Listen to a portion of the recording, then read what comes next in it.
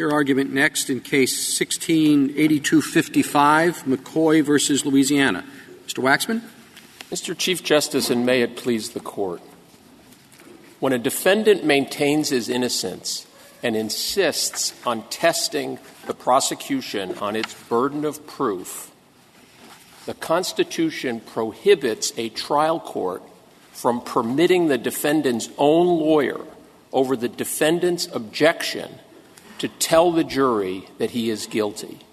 The Sixth Amendment guarantees a personal defense that belongs to the accused, and whether to admit or contest guilt is the paradigmatic example of that personal defense, not only because it singularly affects the life and liberty of the accused, but also because making that decision requires weighing subjective aspirations and value judgments that are unique to every individual. Suppose the charge is murder, and the lawyer says, based on what I've looked, I think your best case is self-defense, and the other guys, the defendant says, no, I didn't shoot the person.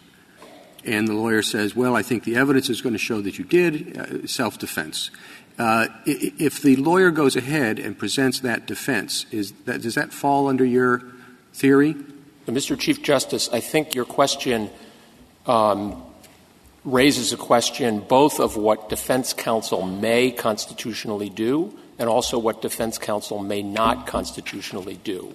I'll also note first that your hypothetical, in dramatic contrast to this case, involves, at a minimum, the shared objective of obtaining an acquittal on the charged crimes. But in addition, our position is that the one thing that counsel in that case and in no case may do is, this isn't about what counsel can argue, it's not about what evidence can be introduced, it's that counsel may not stand up and affirmatively admit that his client is guilty. Now, your example — That was a big wind-up. But my particular question is, obviously, when you say simply that my client shot the guy, that doesn't mean he's guilty.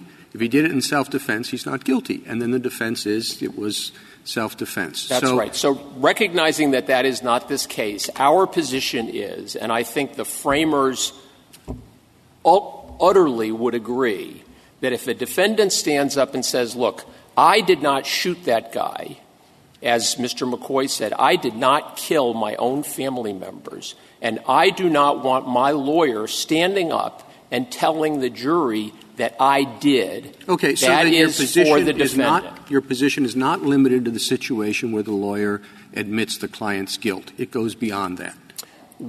That's a hypothetical, and our position is that the framers, that the meaning of the Sixth Amendment, the meaning of the right to defend, that the framers enshrine, that it is recognized in all common law jurisdictions, is that if the defendant contests and decides to put the prosecution to its proof beyond a reasonable doubt as to an element of the offense, particularly at the actus reus, the Constitution precludes the defense, his own lawyer, from telling the jury that he did it. Any element of the offense. Offenses have a lot of is venue an element of an offense sometimes?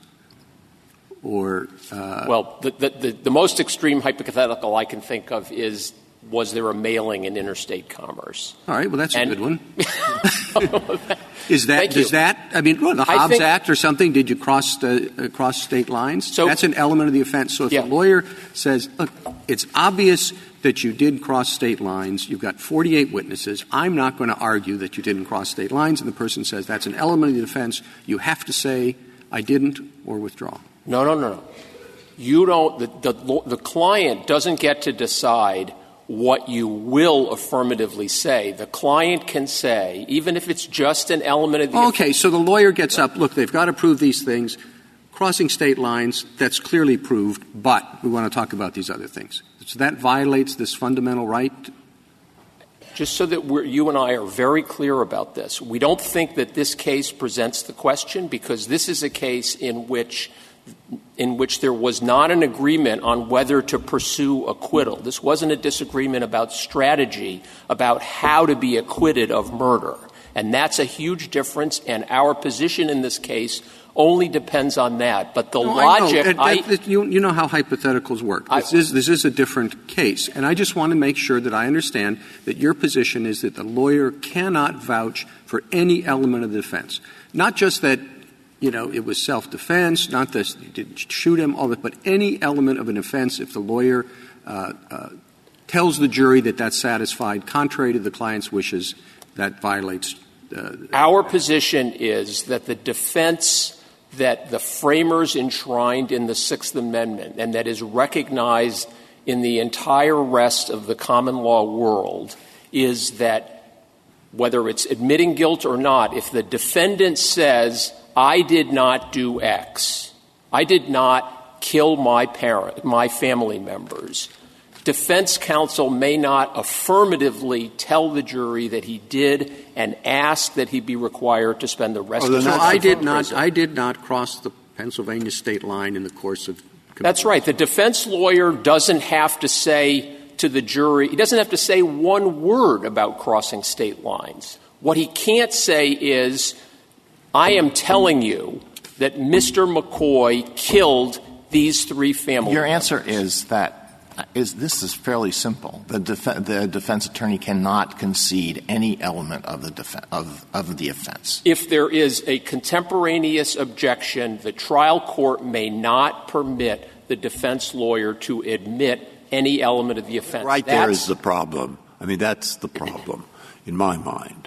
Ferretta itself poses a problem, because a large percentage of the people that insist on representing themselves, particularly in death cases, are going to walk right into the death chamber. A lot of the people there are just not really capable of managing their own defense. So now we have a lawyer, and suddenly we come in with a constitutional rule that's going to tell the lawyer how to argue his case. How do I know what you say is true? The people who know this are the trial bar, if anybody. But how do you know whether there are cases where, in fact, to make a sensible defense for this person who might have one, the lawyer has to say to the jury, because of what other witnesses have said and so forth, that letter did cross state lines. And if we agree with you in this, which is a very different case, the argument against agreeing with you in this is it will be like a balloon expanding into we don't know where what, because they're filled with elements, the federal code. And before you know it, lawyers will have a hard time defending this person. And you're walking right into jail when you start telling your lawyer how to run his case. Now, that's the concern that I think is there in the Chief's question. And I would like to know your response to what I consider a very practical concern. My response, as Your Honor's question noted, is that there is no need for this Court to decide the elements question or any other hypothetical in which there is a shared objective of acquittal in order to decide this case. Well, my position That's surprising, because if we announce that we're not deciding it, there are like 200,000 criminal cases in the lower courts, and there will be a kind of chaos. I mean, I fear that as to what. There are lots of people, there are many, many defendants who go through dozens of lawyers while they're objecting to this one or that one or the other one. You see what I'm worried about? I think we should decide it. Okay, I invite you to decide it. It will be dicta, but I invite you to state what the logic is. And our position is simply this. We are talking about the defense that was enshrined in the Sixth Amendment. And there is no contest from the State about the contemporary understanding of this at the time. But, Mr. Waxman, we have to draw a line. It seems to me we have at least two axes we have to worry about. One is, where do we stop on the concession? You say it goes down to elements. I'd press you, why would we go further than that? If the client instructs the lawyer not to accede to admission of a piece of evidence is particularly damning, but the lawyer sees no good faith basis for objecting.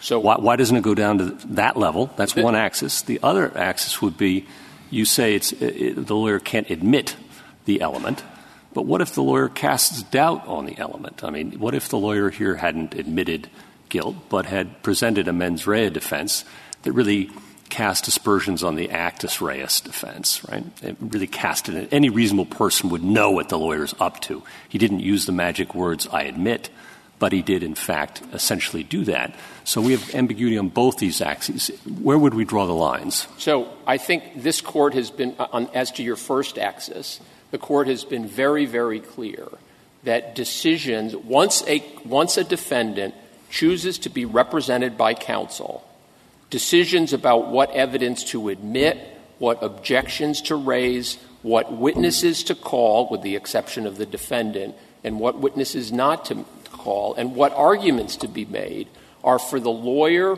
reviewable, if at all, under the ineffective assistance of counsel defense. So evidence, arguments, witnesses.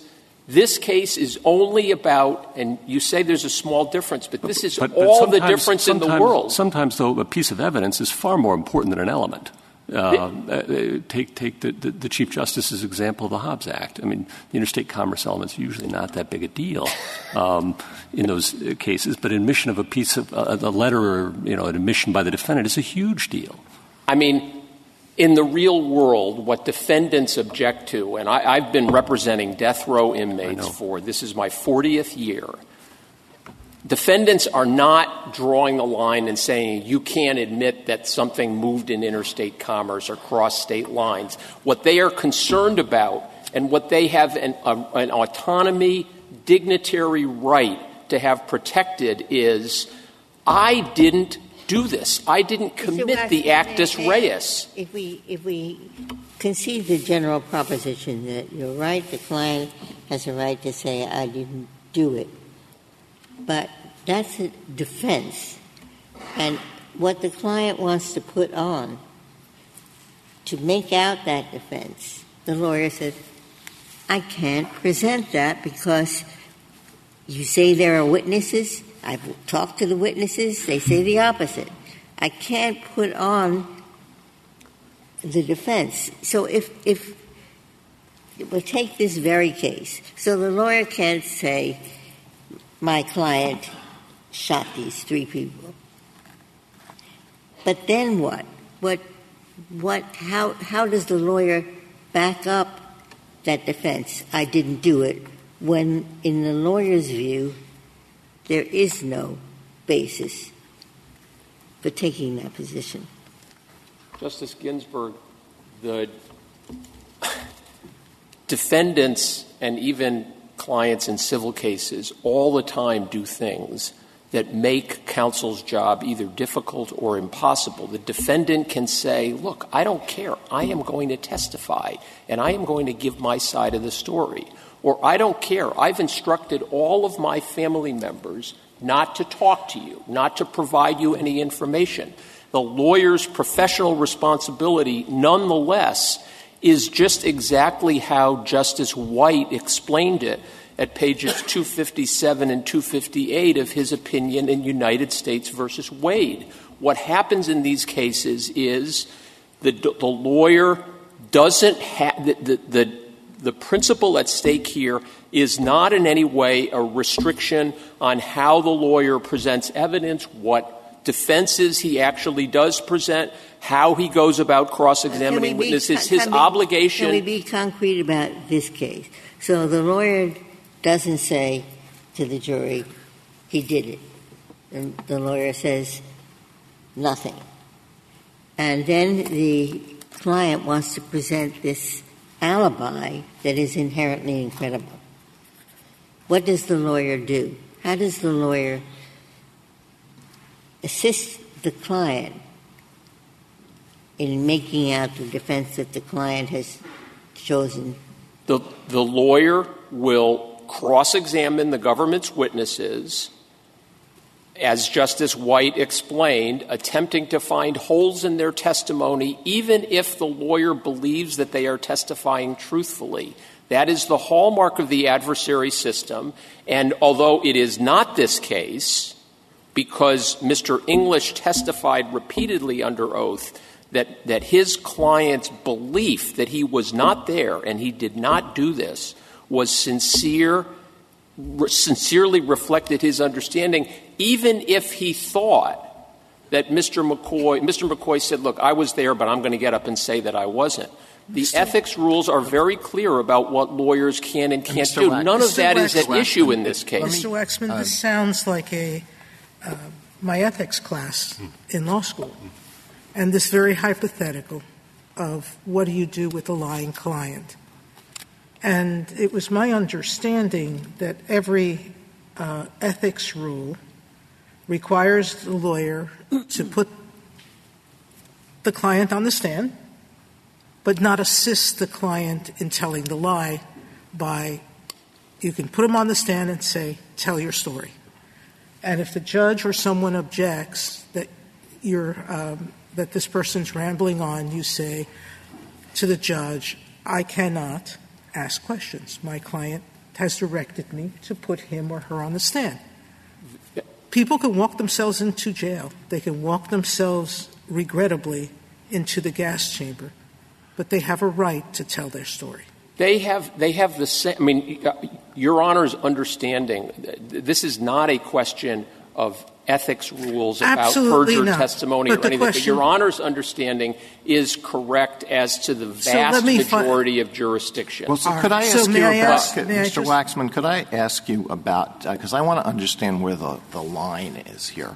So let's imagine a case where the evidence of the actus reus is overwhelming. There's not a chance in the world that the defense is going to be able to convince a jury that the defendant did not commit the actus reus. But there's a plausible defense, maybe a pretty good defense on mens rea. So, but the client insists, I didn't do it, I did not commit the actus reus. Now, two ways of approaching this on the part of the defense attorney, and I want you to explain whether one is required or whether both are permissible or only one is permissible. One is for the attorney to concede in the opening, yes, he committed the actus reus, but there's a good mens rea defense, and develop that. I take it you would say that's not permissible. Correct. But could the attorney open by saying, now, they have to prove he committed certain acts, but also that he had a certain mental state. And our defense here is going to be that he didn't have the requisite mental state, and everything that's done during the trial is directed toward that. There's no attempt to put the government to its proof to try to poke holes in the witnesses who are going to be called to establish the actus reus. Is the latter permitted? So long as he doesn't say the magic words, he actually committed the physical acts charged, it's okay? Right. The core, it may or may not be okay. Let me be very clear about this. The core Sixth Amendment right that is at issue here is where a defendant says, this is a personal defense, I can make my own value judgments about whether I do or do not want to take a minuscule chance of not being convicted and spending a life in prison.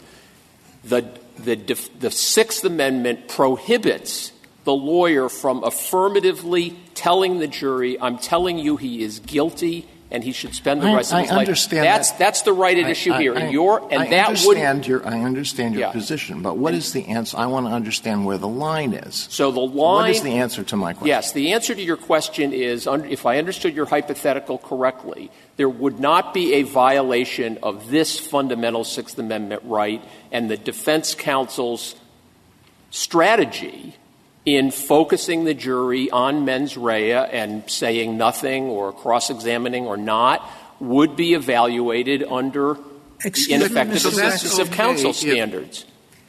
Mr. Waxman, that's true even if Justice Sotomayor will have the next question, and I'll have this. That's true even if the accused says, I want you to say that I didn't do it.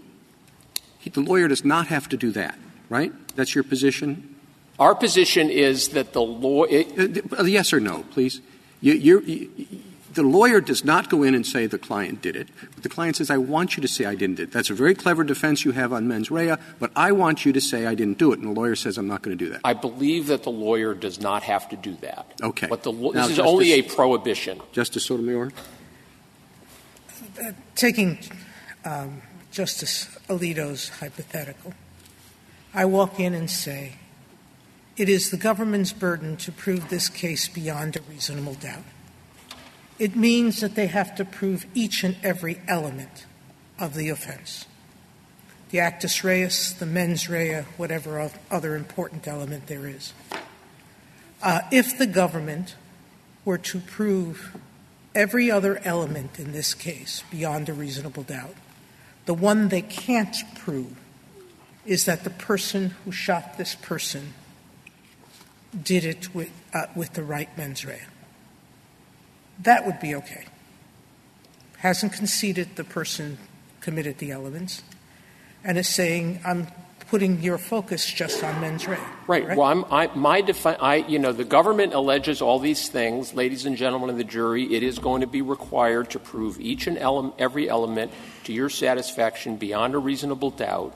I am going to introduce evidence in this case that is going to convince you that even if you find that the defendant committed these murders, he did not act with the requisite mens rea. That's easy for you to say in a case that you're imagining.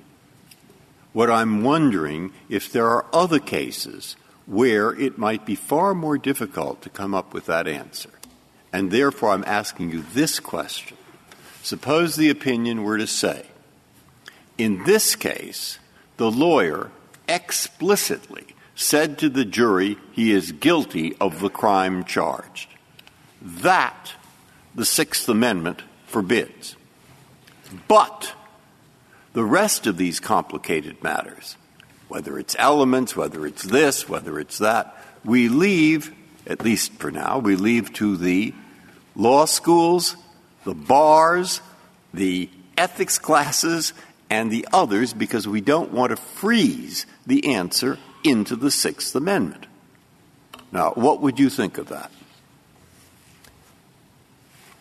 I think that the only holding that this court can apply in this case is that where was Your Honor's statement of the case, which is where the defendant says to the judge promptly and repeatedly, I did not kill the members of my family. My lawyer wants to stand up and tell the jury that I did and that I am guilty. And if the judge says, you're the lawyer, you decide, that is a violation of the Sixth Amendment. Mr. Waxman, can I take you back clause. to the Chief Justice's question? Because here we do have a case where the defendant is saying you can't admit the actus reus, which is killing. I didn't kill my family. You can't say I killed my family. But there are different levels of generality, right? One is you can't say that I didn't kill my family. One is you can't say that I committed the actus reus, no matter what the actus reus is. And another is you can't say that I committed any element of the offense, actus reus or otherwise. And if I understood your argument, you're saying that the logic of your position takes you from this case, which is an actus reus of killing, to any actus reus, and then further from there to any element. And I guess I wonder, why is it that the logic of your position insists that we go up that chain? I don't think the logic of my position insists that you go all the way up the chain, but I'll explain to you why I think the better view would stop at affirmatively admitting, nothing about how the trial is conducted, but affirmatively admitting any element. And it simply goes back to my reading and my understanding, maybe I'm wrong, of the rule that existed, the law that existed at the time the Sixth Amendment was considered and adopted, and what the framers must have understood. And we go over this at some length in our brief. There's no controversy about this. I think that at the time, in the 18th century, in England and common law jurisdictions, and at the time of the framing of the Sixth Amendment, people would have been astonished, as the amicus brief of the Bar of England and Wales expresses, that the notion that the defendant could say, this is my defense and my decision to contest this invokes my own subjective judgments about what is important to me and what is not important to me, that they would be astonished to hear that in that circumstance, defense counsel could stand up Mr. Waxman, and say, I think you're right about that, but my question would be, I'm sorry. No, go ahead. No. On that, it seems to me that that's Ferretta, right? That you have a right to control your self-representation if you're unhappy with your lawyer. Your client had an opportunity this is on his second lawyer, and he had noticed before trial that there was a breakdown with his lawyer. And the trial court ruled he came too late to replace him with a third lawyer yet, or to go to self-representation. Why isn't this just an untimely Ferretta problem? Accepting everything you've said about the original understanding, at some point one can waive these rights, too. These are personal rights that could be waived. There's no question about it, but the right to the assistance of counsel and the right to your defense are not mutually exclusive rights. Justice Alito, and then, if I may, I'd like to save some time for rebuttal. Well, when the Sixth Amendment was adopted, there was not a right to appointed counsel. So I imagine that somebody in Mr. English's position would simply say, I'm not going to be part of this farce that you want to put on. I'm just withdrawing. And Mr. McCoy would either have to come up with another attorney very quickly or go ahead without an attorney. So I don't know how much you can read into the original understanding, because the situation here is dominated by the fact that now there is the right to have an appointed attorney. Justice Alito, Daniel Webster himself could not constitutionally have done what Mr. English did in this case, and I don't think there would be any doubt in the framer's mind about that. If I may I reserve the balance? Certainly. Thank you.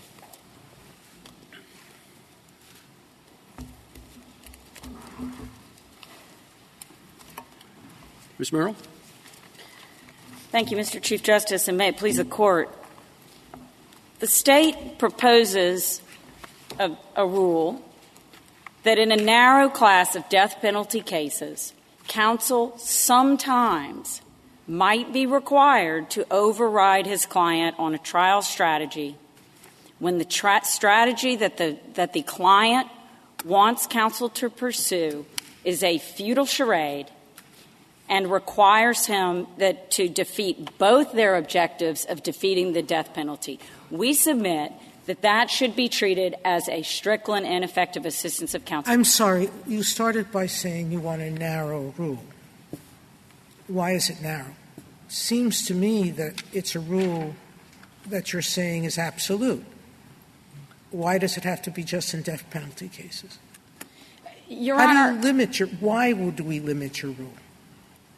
Because I think we've conceded, and we would agree that in most cases that the rules of professional conduct would dictate that a lawyer follow the directives of his client. Is it the rules of professional conduct, or is it the Sixth Amendment? The Sixth Amendment requires you to be represented by counsel, effective counsel, but counsel.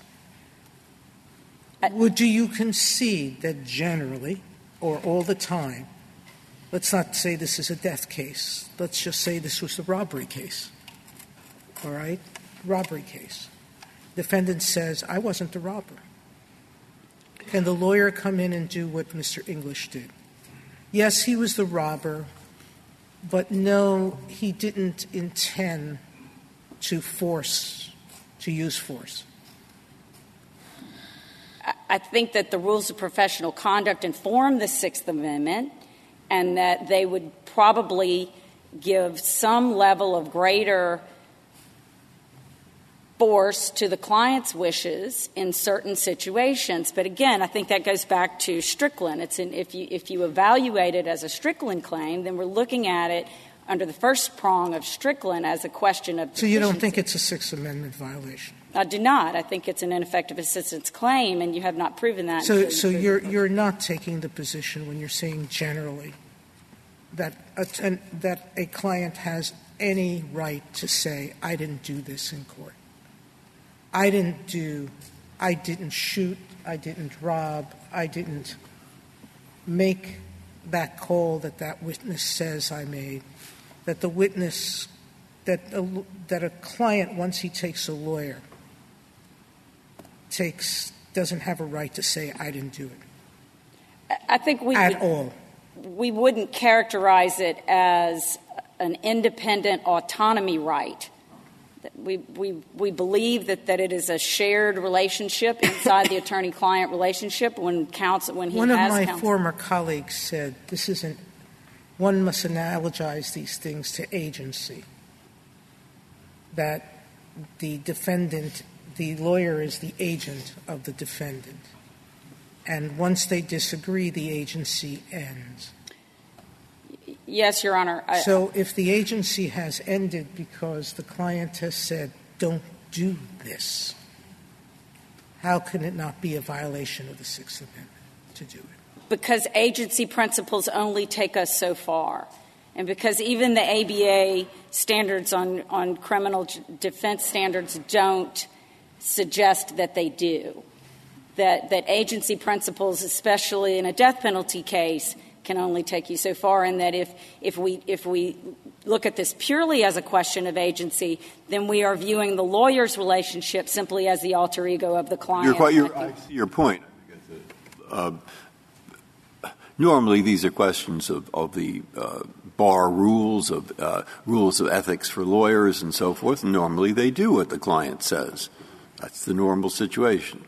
Right here, it was pretty clear that on the most major matter in respect to the trial, he did the opposite and said his client was guilty. So why didn't this work out just the way you said? Why didn't the defendant say it violates the ethics rules? It was therefore ineffective. Therefore, give me a new trial. Your Honor, I think this was a very, very difficult client, and that is part of the equation. In the ethics rules say it's all different when you have a difficult client. Maybe many are difficult. The ethics rules don't tell us what to do. But you just said the ethics rules say follow the wishes of your client. I mean, that's what's worrying me, obviously, in fact, about the case is the extent to which it's fed into the Sixth Amendment, because there's so many different situations. But if anything is fed into the Sixth Amendment, I would think the example of the lawyer going in against his wishes and saying he is guilty of the crime charged, which is basically what happened, that might or must. Well, Your Honor, I mean, I think the State has been very clear that we think that the defense that Mr. McCoy wanted was inextricably intertwined with the alibi that Mr. McCoy wanted, that it was not purely a question. Yeah, but they're not saying about what you have to put on or not put on. They're just saying the Sixth Amendment says you can't go to the jury and say, as this lawyer did, my client is guilty of the crime charged. Now, that's the extreme case that's put to us. Now, why doesn't that violate the Sixth Amendment? Because at the end of the day, it leaves him with a less of a defense. The defense is not as strong. It is a weaker defense. He has not waived his right to counsel. He hasn't waived the remedy of ineffective assistance of counsel. And so he is tying his counsel's hands. Well, for sure, we've given lawyers a lot of leeway to make quite a number of decisions when they're representing a defendant, troubled and untroubled. And the idea is that lawyers know better sometimes than their clients, and that we should want to lodge a great many strategic decisions in their hands rather than in the client's. But you're not talking about here, or we're not talking about here, about how to pursue a set of objectives. Is it better to pursue it this way, or is it better to pursue it that way? We're talking about a client saying, you have to follow, I have an overriding objective in this case, and that's to avoid the opprobrium that comes with admitting that I killed family members. And that's my overriding objective. And you're saying that the lawyer can say it doesn't matter that that's your overriding objective. And I guess what I want to know is why. Well, because first, Your Honor, I don't think that that's entirely how Mr. McCoy characterized his objective. I would describe it more as though he said, I know a better way to cross this divide, and we're going to cross it by letting me drive this car over the cliff because the car will fly. But he didn't say that. He said, and I think this much is clear from the record, he said, in no uncertain terms, I do not want to concede that I killed these 3 people. Yes, Justice. He wasn't talking about strategy at that. He just said, I do not want to concede that I killed these people. I think we've heard that from Mr. Waxman, a lawyer can't make that concession, but the lawyer doesn't have to do anything else. He can just stand there and let the client get on the stand and tell whatever story the client wants to tell. No, I don't think that I think that the problem that presents is that the lawyer is now less effective than he could be, especially in a case like this, when, I will give Mr. English the benefit of the doubt that he did not believe that his client was going to lie, and yet he believed the alibi was entirely falsified. So he giving him the benefit of the doubt, he believed his client was delusional. And so that does bring into play other rules of ethics. It doesn't really give him the answer of what to do and how to do it. But his ultimate objective is to try and do the right thing for his client, to defeat the death penalty and to save his life. But the client is saying that his ultimate objective is not to defeat the death penalty. In other words, you just have conflicting objectives. I mean, I totally understand that this lawyer was in a terrible position because this lawyer wants to defeat the death penalty. And he has a client who says, that's not my goal here. But the question is, when that happens, does the lawyer have to step back and say, you know what? That's not his goal. His goal is to avoid admitting that he killed his family members. Well, and so if that's all he had said, and that was the totality of the circumstances, was I don't want to admit that. And it was a rational, fine discussion. I don't want to admit that. I don't want everybody to hear that. That's fine. That's not what happened. We got to this. The situation here occurred. It's an extreme situation and a difficult one, but it only occurred because of a number of prior steps, many of which I think are debatable. One, the decision that McCoy is competent to stand trial. The second, the judge's ruling, I understand the reason, that English couldn't withdraw. The decision that there couldn't be a continuance so that McCoy could find another attorney, if he could find one, who would put on his far-fetched alibi defense, and McCoy's refusal to waive his right to counsel and represent himself. Now, if any of those had gone differently, the situation wouldn't have been presented. So what about the issue of competence and allowing English to withdraw?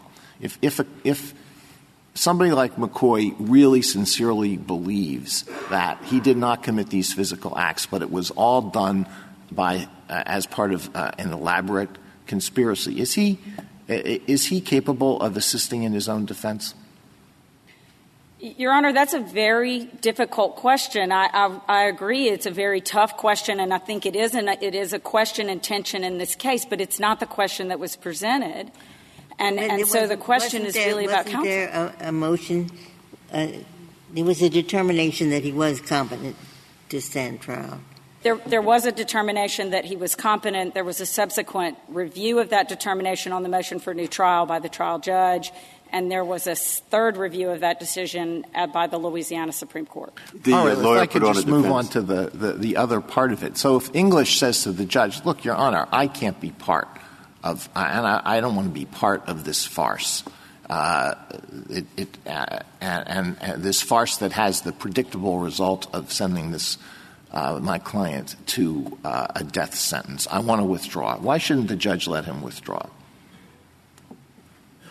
Perhaps he should at a certain point in time, but I think that's a limited right in and of itself, and that the judge has to make that decision based on and that's an abuse of discretion standard, and that was raised in this case too. So, I mean, maybe that would have been an answer. I think it has to happen at the right time and under the right circumstance. Did his lawyer put on a defense? He conceded that he didn't fight the competence, but did he put on a defense that the defendant was not competent at the time of the murder, that his mental state was such that he couldn't be convicted? The entire tenor of his defense was to attack mens rea and then subsequently to beg for mercy and the penalty. To attack mens rea on the ground that it was not he was not mentally competent at that time. Yes, Your Honor, that he didn't have the capacity to develop a specific intent. Counsel, you've been asking us to review this under Strickland, but why isn't this a structural error? The Sixth Amendment guarantees the assistance of counsel, as Mr. Waxman points out, and that is a fiduciary relationship. And when someone doesn't just admit an element but admits guilt of second-degree murder, which is effectively what happened here, why isn't that structural error? A total denial of assistance of counsel, absence of an assistance of counsel that we should take cognizance of and draw the line there. Your Honor, but first of all, because I don't think it fits within the class of cases that have been evaluated as chronic to complete failure of adversarial testing. Well, why isn't this just like Ferretta, where we said, that you have a right to have assistance of counsel and not to have an agent of the state assist the state in prosecuting you? Well, initially, because I would suggest to you he was not an agent of the state. He was Mr. McCoy's counsel of choice. You'd agree, though, that he effectively conceded guilt to second-degree murder? As a strategy and a means of defeating the death penalty and testing the state's case on specific intent. I'm sorry. I thought it's been not disputed that he thought, quite wrongly, that there was no mens rea for second-degree murder, but that it's been conceded that there was a mens rea both for first and second degree, and he was only arguing for second degree. Your Honor, in the facts of this case, he was arguing for second degree. Louisiana law does permit does cover felony murder is not a specific intent to kill, but that was really never at issue in this case. It was charged I'm as sorry, second but degree. There is a mens rea for second-degree murder. There is, yes. And so yeah, he conceded there wasn't. I think that was a strategy decision that falls under the first prong of Strickland. And if that was, in fact, the wrong decision, then it was still would fail potentially the first prong of Strickland, and then we would go to the second. But I think that does go back to Strickland, and all of the questions about how he did, what he did, and the choices that he made ultimately, I think, fall under the first prong. And that's, I now understand why we are where we are. That in this case, he did not, the lawyer, concede that his client was guilty of the crime charged. Rather, he said he conceded that he had shot the people or killed the people, but he's not guilty because of his state of mind. So it's a question of the defense. That's why he started with elements and so forth. You have to go down some road like that. Yes. All right. And so your view is that even here, where he's saying, I did this thing, but I didn't have the mental element, I did this thing. The client says, don't say I did this thing. And that's the problem. And, okay, I've got the problem. Sorry, I should have it before now. But Justice Breyer, I think that you captured where the state is when you said, don't freeze that answer into the Sixth Amendment. Well, that's fine to say in abstract terms. But our problem, I think, at least mine, is I have to write something here that is going to be taken as a rather authoritative account. Now, what is your view as to what those words should be? That he can do anything, the lawyer, no matter how incriminating it is to the client, as long as he says, I want to follow a different defense than my client wants. That's your view of it. And leave the rest to to Strickland, the Bar Association, et cetera. Is that your view? What is your view, if you can say it in a sentence or two? That in a very narrow class of death penalty cases, counsel may be required to override the decision of his client if the client's strategy is futile. If we're there, though, in Strickland, even in Strickland world, on deficient performance, why isn't there at least deficient performance here by the lawyer admitting the element as opposed to remaining mute about it? That would have been an option that I think the lawyer could have pursued. So we'd still have prejudice prong. I understand your arguments there, but why not on deficient performance? I would have thought under the ethical rules, which I know are not controlling here, that you would have had an argument for an ethical violation in conceding your client's guilt.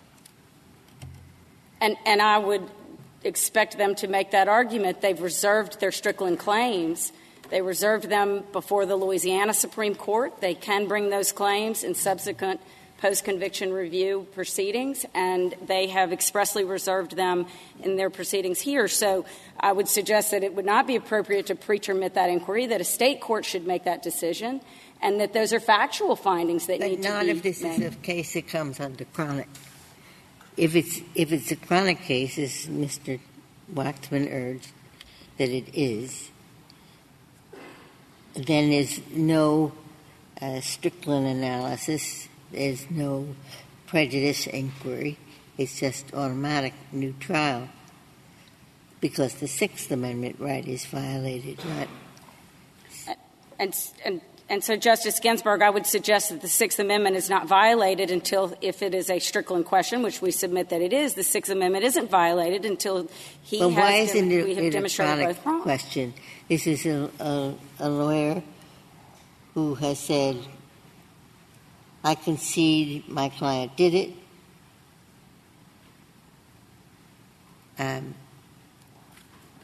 Against the client's will, made that concession. Why isn't that a chronic error? Because I think it's not a complete failure of adversarial testing, and that it fundamentally tested the state's case. It did not relieve the state of its burden of proof. The state put on overwhelming evidence of this man's guilt. Can I put in my notes in this case, can I take away from your argument that the state of Louisiana says that if a defendant wants to plead not guilty, the defense attorney can plead guilty if the defense attorney thinks that's the best way to avoid the death penalty? No, Your Honor. Because you do not agree with that proposition. I do not agree with that proposition. How is that proposition any different from what really happened in this case? Because the state was still put to its burden of proof. Because I think that in Florida v. Nixon, this court did evaluate the nature of the defense itself and that it is not the equivalent of a guilty plea. So he didn't change the guilty plea. He tested the state's case, and I thought he said, I'm relieving the prosecutor of that burden. He made that statement. He did make that statement in his closing arguments, but he couldn't actually do it. He had no power to relieve the state of its burden. Maybe this is the same question Justice Kennedy was getting at, but what if there was a discussion before and the client told the lawyer, so I understand you think you're doing your job keeping me from the death sentence, but I don't want – it's worse for me to spend the rest of my life in jail. That's my perspective. So I don't want you to pursue your objective of saving the death penalty. Instead, I've got this and so if that's not the case, I don't want to make it an easier case on second degree. Our only chance is to defeat first-degree murder, and here's how I'm going to do it. So you cannot stand up and say that he's guilty because that's just getting me life in prison, and that's worse. And does the lawyer then still have the right to pursue his strategy? Still has the right to say, yes, I'm going to tell you he's guilty, but he doesn't have the mens rea? I think in that situation, you probably are going to fail the deficiency prong of Strickland and probably the prejudice prong. And you are, in your hypothetical, talking about a rational conversation with someone who's cooperative.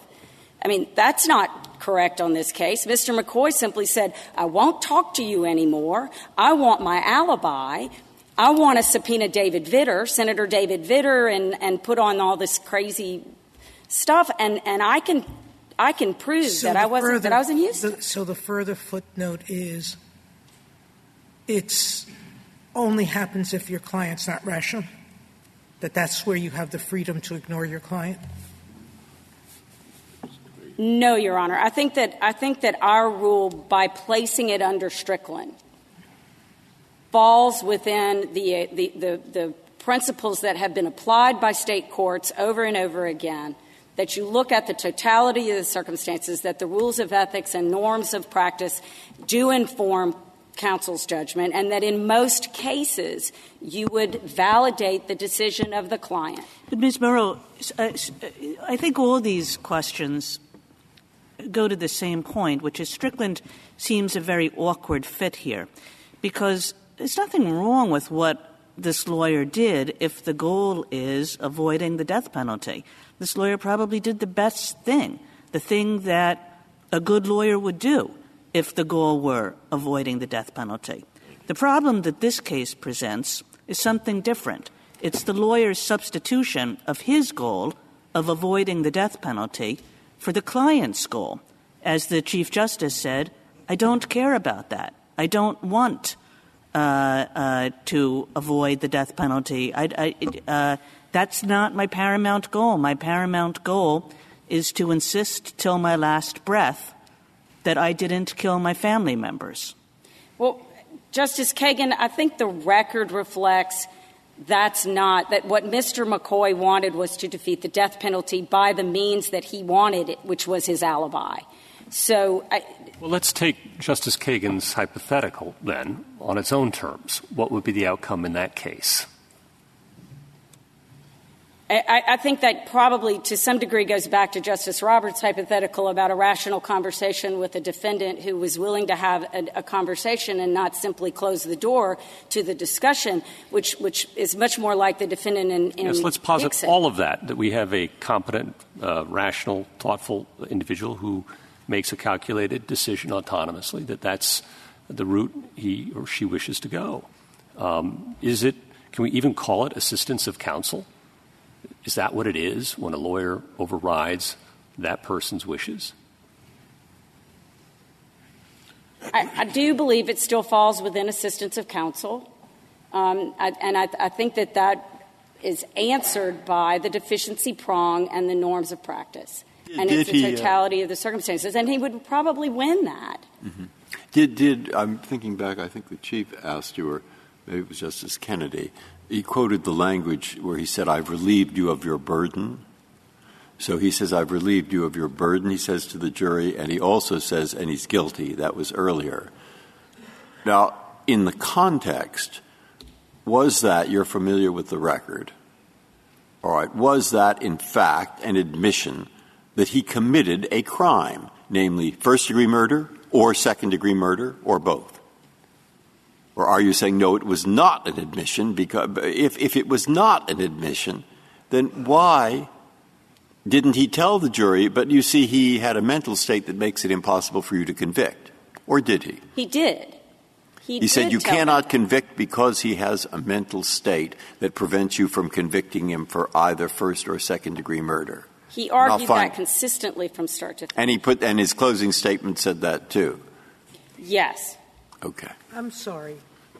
I'll go back to it, but I thought the essence of his closing statement was he's not deserving of the death penalty because, as you heard him, he's a sick man. The specific words that he used, the totality of his defense from start to finish was that he did not have the mens rea necessary to support the death penalty, the first-degree charge. And that was the gist of it. There's some creep in his arguments over time. The words are there on the page. But I would submit to you, again, that is argument, and that is a deficiency question under Strickland, argument has always been a question of deficiency under Strickland. That's not a new proposition.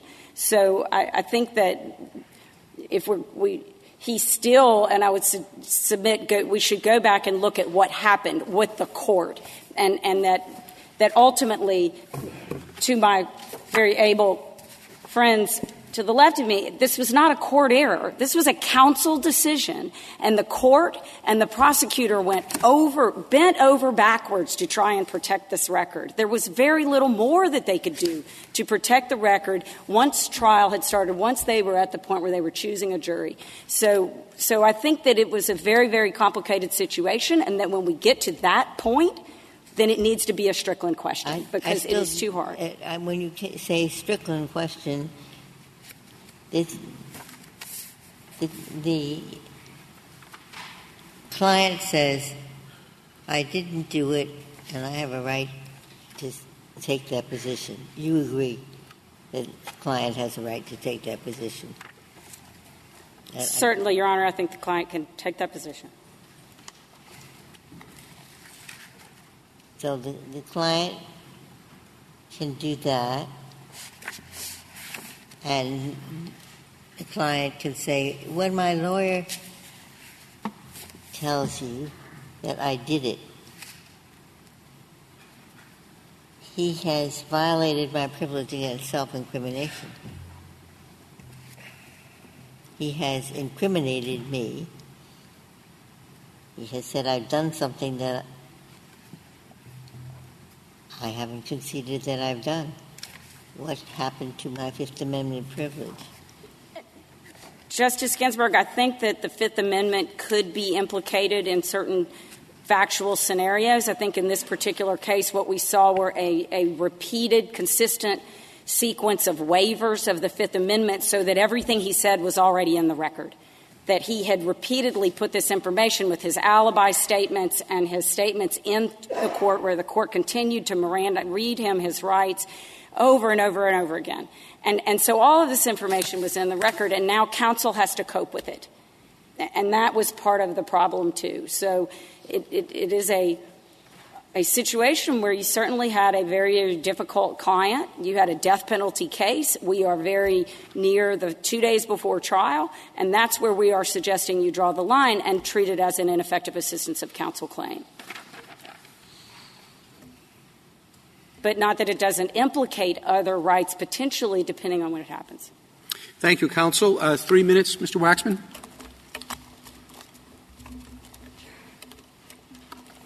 I know I'll never do this. I'll try to make 5 points. First, Justice Gorsuch, this is structural error. The fact of the matter is that this was presented to the trial court, not once, but twice, on the record, that what the defendant was asking for is, I don't want my lawyer to admit that I am guilty. And the trial court's ruling in this case made that structural error and not properly viewed as ineffective assistance of counsel, just as in Gonzalez-Lopez and in Ferretta it was structural error. Second, the notion that what Mr. McCoy was asking for was not that his lawyer not stand up and admit that he was guilty, but that he insists on putting on an alibi defense, is simply refuted by the record. At page 398 of the joint appendix, this is during an argument in 6 months before the trial.